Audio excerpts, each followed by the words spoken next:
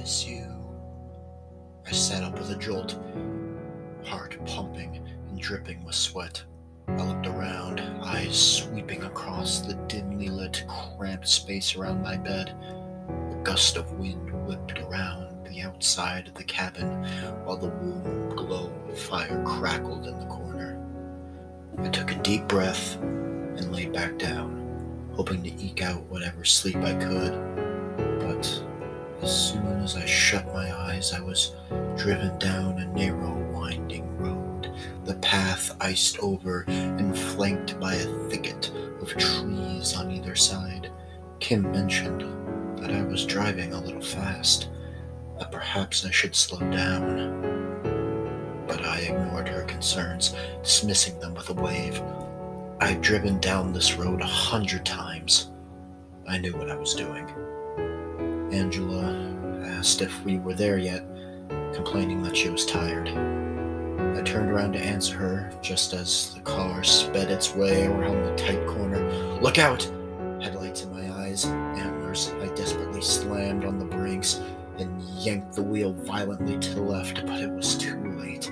There was just no time.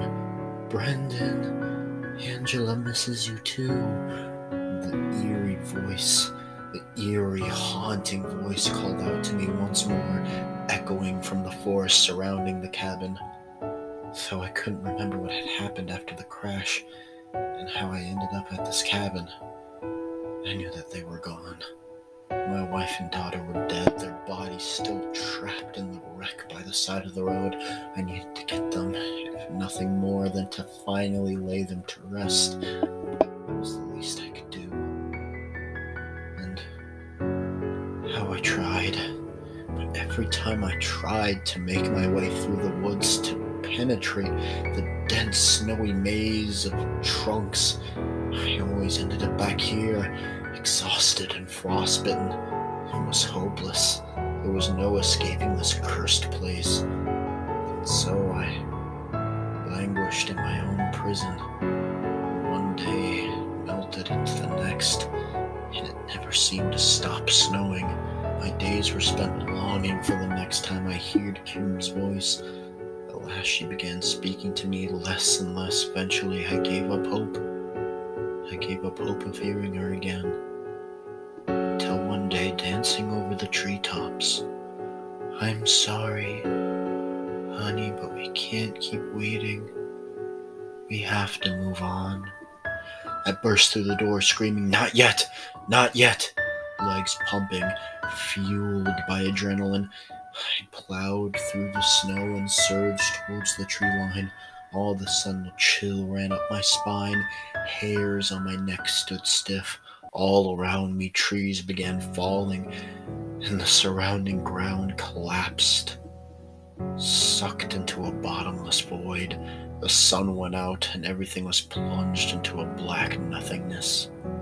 "Sleep well, Brendan, my love," the woman said as she held the man's hand, the monitor by the hospital bed beeping as it drew a flat line.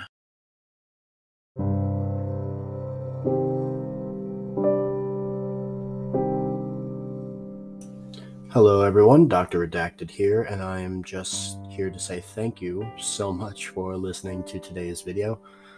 If you would rather listen to this on YouTube, just know that there is a YouTube version of the show, or if you would like to listen to it on Spotify or anything like that, just know that there is that route as well. I would also like to point out the fact that, hey, I now have a gaming channel. It is called Helsing Gaming currently. You can find it linked in the description below. There I play some video games and just, chat more casually. It's a lot of fun over there. You guys should go check it out. But most importantly, I just wanted to say thank you so much for listening. If you like any more updates from me, just know that I do have social medias, also linked down in the description below.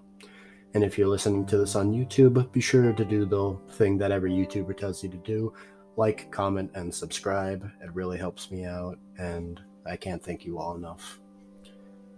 But until we meet again, I want to say good night Sweet dreams to all my fellow children of the night.